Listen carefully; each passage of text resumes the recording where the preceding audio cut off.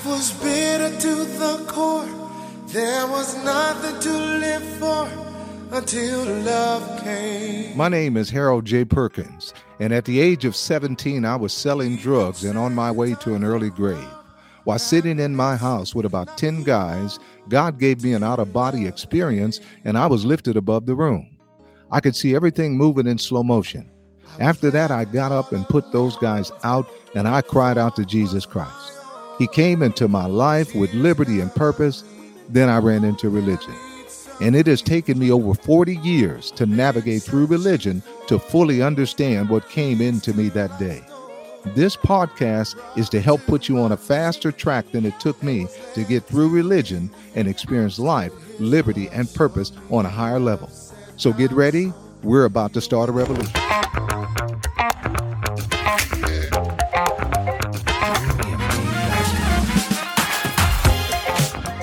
Again, welcome. I'm excited to continue talking about God's love and goodness toward us. Many people have a hard time conceiving that God is a good and loving God. Part of the problem is they fail to realize that there is an evil devil, and he is behind all that is bad and evil on earth. Therefore, what the devil does, they blame on God, thinking that if God is all-powerful, he should not allow bad things to happen. Well, the truth is, God has empowered man to do something about the evil on earth. The man that God created in his image is responsible for all the bad and evil on earth. Now, even with that, God gave the ultimate sacrifice of his son, Jesus Christ, to bring good back on earth. Through Jesus, we can be a receiver of God's goodness. In Romans chapter 2, verse 4, it says, "The goodness of God leads to repentance." Repentance simply means a change of mind. God wants to do you so good that you change your mind about him and change your mind about adopting a better way of living. I saw God do this with me. I saw him open doors for me when I didn't think I deserved it. I saw him answer prayers for me when I didn't think I deserved it. And it changed my mind about him, and it changed my mind about doing things that were destroying my life. His goodness toward me blew me away. He loved me as I was and began to change me to be a better man. Some of you, when you began to read the New Testament for yourself, you're going to get angry. Angry that you believe what religious people were saying about the God of the Bible when you now have come to see the truth of who he really is. Even some of the Old Testament gives a better picture of how good our God is than the religion of today. I'm going to go to Psalms 23. Now, here's the thing. David wrote this psalm, and David was a shepherd. And so he's describing the Lord as a shepherd in this psalm. And many people read this psalm at a funeral. This psalm is for the living. This psalm is for those that are coming after God, that he can begin to show his goodness to them. Verse 1 says this, "The Lord is my shepherd. I shall not want." You see, David understood that the shepherd was responsible for the sheep, and he was the one that was leading these sheep to all that they need of. They were totally dependent on him. And he's telling us here that if we'll let God be our shepherd, if we'll get close enough that we can hear him and let him lead us, he's saying in this verse that we will want for nothing. And he eventually came to that place because he was promoted as king and he wanted for nothing. Verse 2 says this, "He makes me to lie down in green pastures. He leads me beside still waters." You see, if we allow the shepherd to lead us, he's going to make us to lie down in a place of comfort, and he's going to lead us in a place that's peaceful. Verse 3 says, "He restores my soul. He leads me in the path of righteousness for his name's sake." Verse 4, "Yea, though I walk through the valley of the shadow of death, I will fear no evil, for you are with me. Your rod and your staff, they comfort me." This is why a lot of people have this read at a funeral. This is telling us in this life, when we go through a shadow of death, when we go through a shadow of a tough time, and by the way, a shadow never hurt anybody. See, the devil is behind invoking fear. And if he can invoke fear, he can shut out God from moving in your life, and he can get involved in your life. But God is telling us in this verse that though I walk through a tough time, don't be afraid because he's with us. The God who created everything is with me.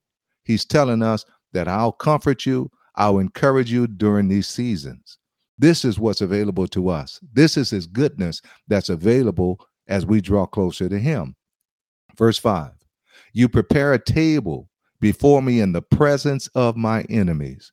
You anoint my head with oil, my cup runs over. I want you to understand with this verse, he said, I'm preparing a table in the presence of my enemies, is what he's saying here. Therefore, God is almighty. The enemy, the devil, can't stop me from getting anything that God has for me if I will follow his process, if I'll get to know him, and I'll let him be the shepherd of which David is talking about here. Verse 5 again. You prepared a table before me in the presence of my enemies. You anointed my head with oil. My cup runs over. Verse 6. Surely goodness and mercy shall follow me all the days of my life, and I will dwell in the house of the Lord forever. God wants to run you down with goodness and mercy, giving you mercy that you don't deserve and goodness that you did nothing to earn. And it will change your mind about him and about doing good to others like he has done to you. Jesus did this to a man in Luke chapter 19, verses 1 through 10. Here's what it said. Then Jesus entered and passed through Jericho. Now, behold, there was a man named Zacchaeus who was a chief tax collector, and he was rich. During the time of this, everybody in that area hated the tax collector. Now, verse 3. And he sought to see who Jesus was, but could not because of the crowd, for he was of short stature. In other words, he was short. So he climbed up into a tree. Verse 4 says this. So he ran ahead and climbed up into a sycamore tree to see him, for he was going to pass that way. And when Jesus came to the place, he looked up and saw him and said to him, Zacchaeus, make haste and come down, for today I must stay at your house. So he made haste and came down and received him joyfully. But when they saw it, they all complained, saying, he has gone to be a guest with a man who is a sinner. Now you can bet that there were religious people that were making these comments, but it shows you the love of God and the love of Jesus. Verse 8. Then Zacchaeus stood and said to the Lord, look, Lord, I give half of my goods to the poor. And if I have taken anything from anyone by false accusation, I'll restore fourfold. In other words, 4 times what he took. Verse 9. And Jesus said to him, today salvation has come to this house, because he also is a son of Abraham. For the Son of Man has come to seek and to save that which was lost. Jesus did not come for religious people. He came for those that were lost. He came for those of us who needed a savior, who needed help. And look what he did for this man. Okay. He came and showed love to this man.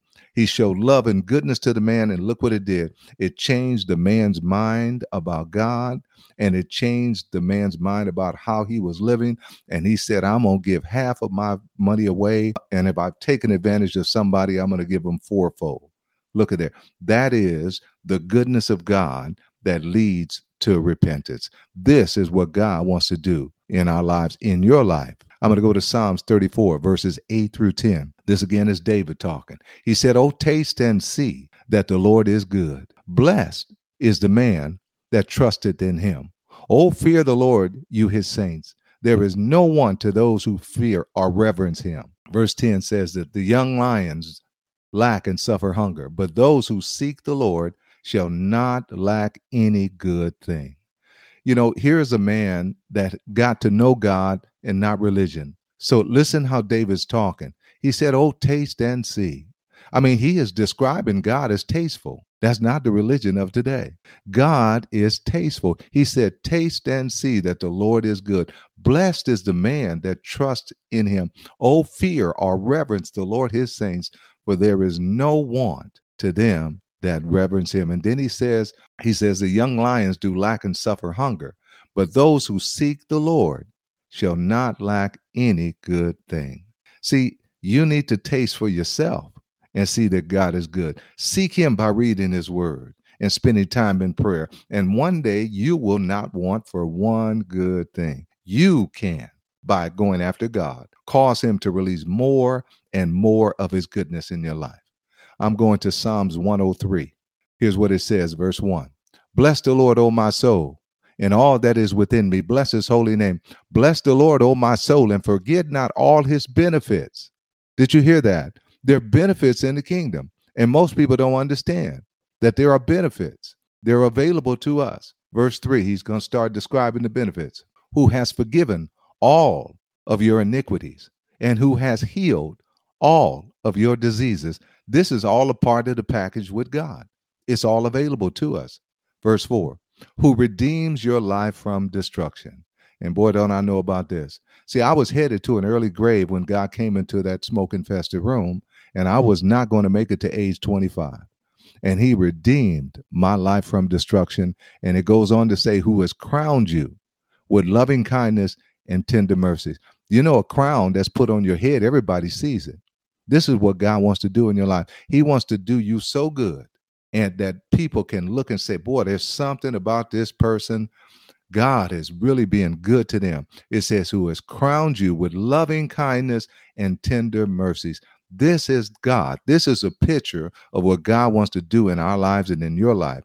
Verse 5 says this, who satisfies your mouth with good things so that your youth is renewed like the eagles. He wants to get you to talking better. See, you can talk your way into a better life, believe it or not, because you're made in the image of God. And God is a speaking being, and he made you to be a speaking being. And you can begin to talk and have conversation and expectation by words that are coming out of your mouth, and you can talk your way into a better life. Listen to the verse again. Who satisfies your mouth with good things.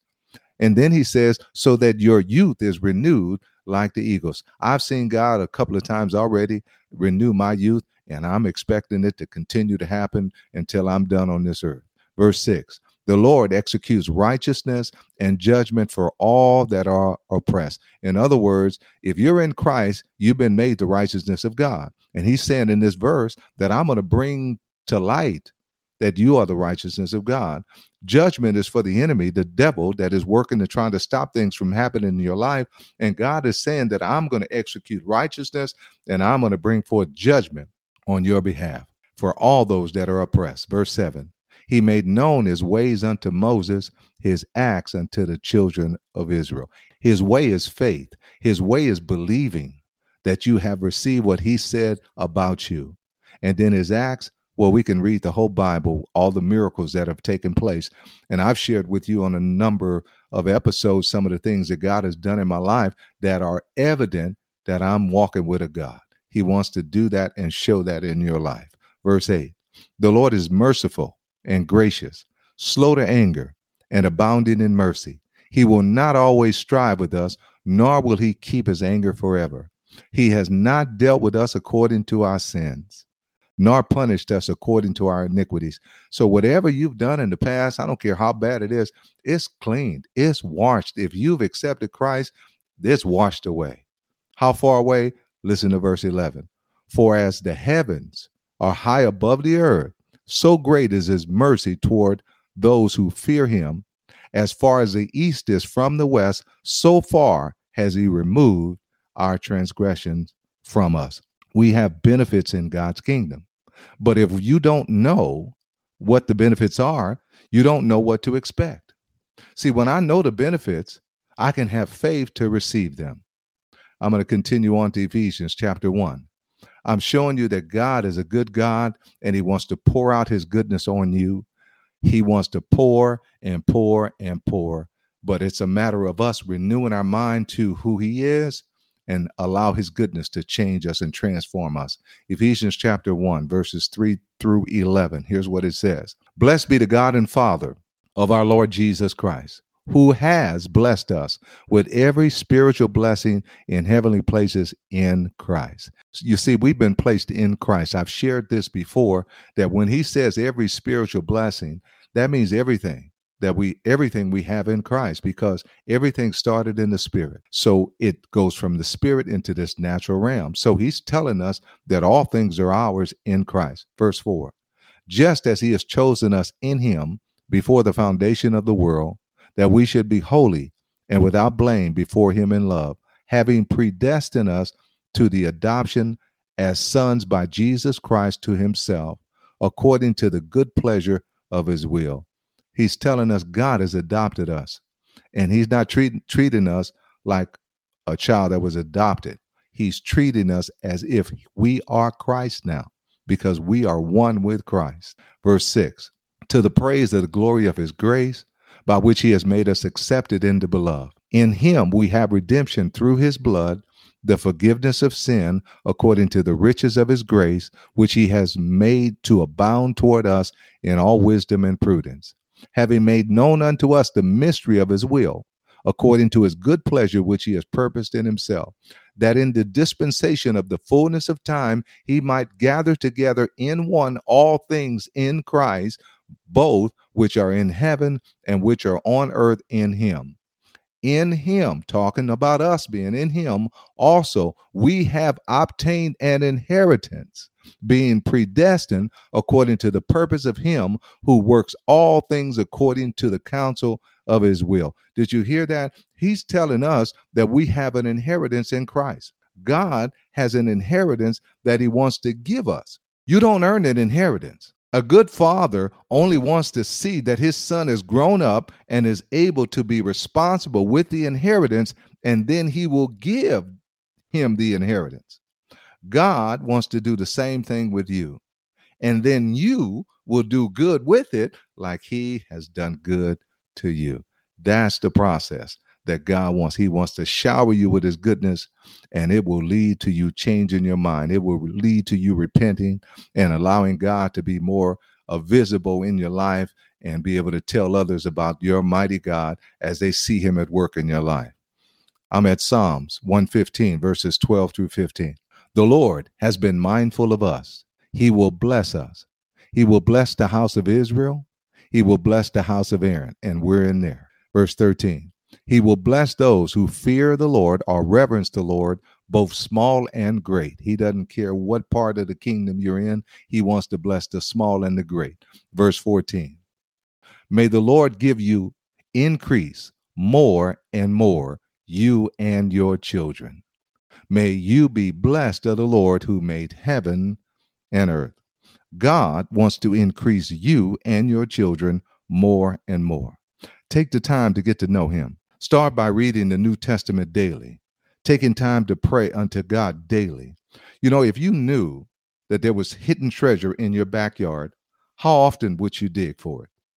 Probably every day. Even if you had a job and you knew there was treasure in your backyard that could supply everything that you have need of, when you got off work, the first thing you do, probably even before you went to work, you'd be digging until you found that treasure. Well, I'm telling you that digging for a relationship with God is all that and more. Not only can he meet all of your tangible needs, but also give you joy and peace and purpose and fulfillment in every area of your life. His goodness is ready to run you over. Let me say right here, if you don't know our living Savior, Jesus Christ, you can get to know him now. Pray this prayer with me. Say, God, I believe that you sent your son, Jesus Christ, to die for my sins. Jesus, I accept you into my life as my Lord and my Savior. Help me to live this life. Thank you. That's it. It's that simple. If you believe what you just prayed, he has come in. Start reading the Bible for yourself. You can start in the book of St. John and in the book of Romans, and God will begin to show you his purpose for your life, and he'll begin to show himself unto you. Okay, we'll see you on the next episode.